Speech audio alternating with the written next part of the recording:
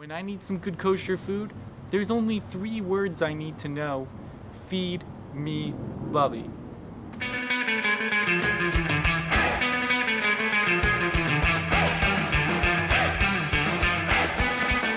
Today we're going to make basic chicken soup, which is Jewish penicillin and the soup for Shabbos. Also a comfort food.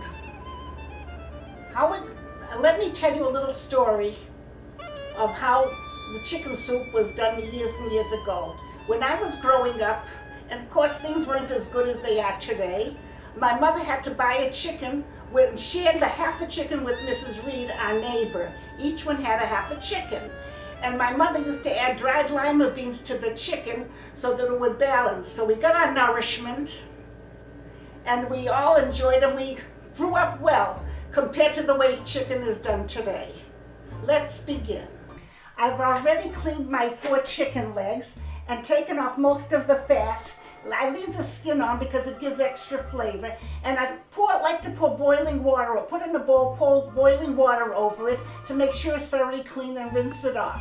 And then later on we'll add our vegetables: celery, carrots, parsnip, dill, or you can use parsley too, and cube. Oh, let me tell you about how I prepare dill. Let me get my thread.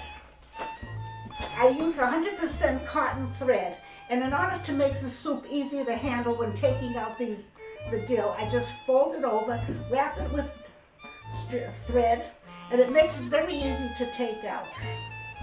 Also, if you buy a lot of dill and you don't use all of that, you can wrap it like this or put it in a bag and freeze it. It'll freeze very well and you can use it anytime you like. Put my chicken leg in this water to start it boiling. Put it on high and wait till it boils up so that I can take the scum off. It'll take about 10 minutes. And then you can start, it'll cook automatically. Put the cover on, cook for a good hour, and after that an hour you put in the vegetables. Leave it cook for another good hour and a half to 2 hours. And that'll give you your basic chicken soup. And now it's time for my favorite part of the show, the Yiddish word of the day. Now, since we are doing this special chicken soup 2-part series, we have a special Yiddish word today, and what is that, Bubby? Knedlach. In English, it's dumplings. And when you make chicken soup, it's traditional to have knedlach with the soup, matzah balls. So the word is knedlach. Right.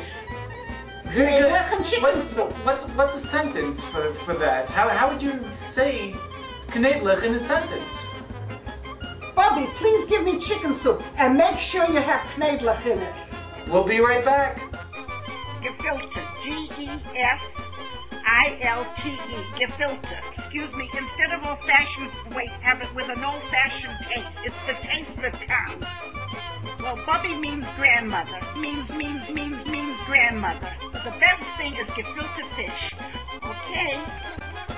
Follow the easy directions and the results will be gefilte fish esgesenteret, old enough to make it perfect. And we're actually recording behind-the-scenes video right now of this conversation that's taking place.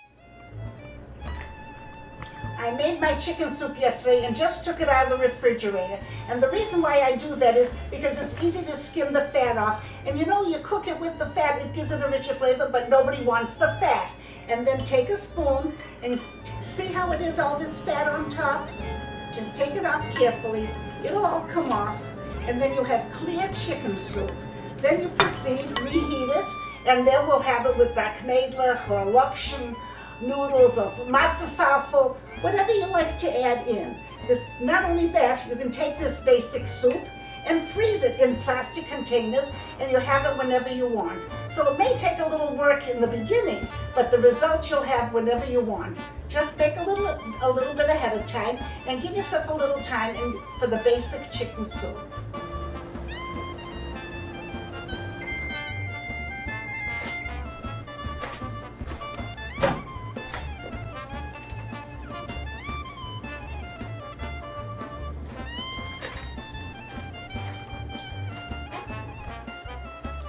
Well, we've got our basic chicken soup all ready to add everything you like. Knedler, Lakshmi. Next time we'll show you all the different ingredients to add to our basic chicken soup. And also, we'll tell you how to use soup chicken and make it tasty and enjoyable. See you next time. Ess Gesundheit.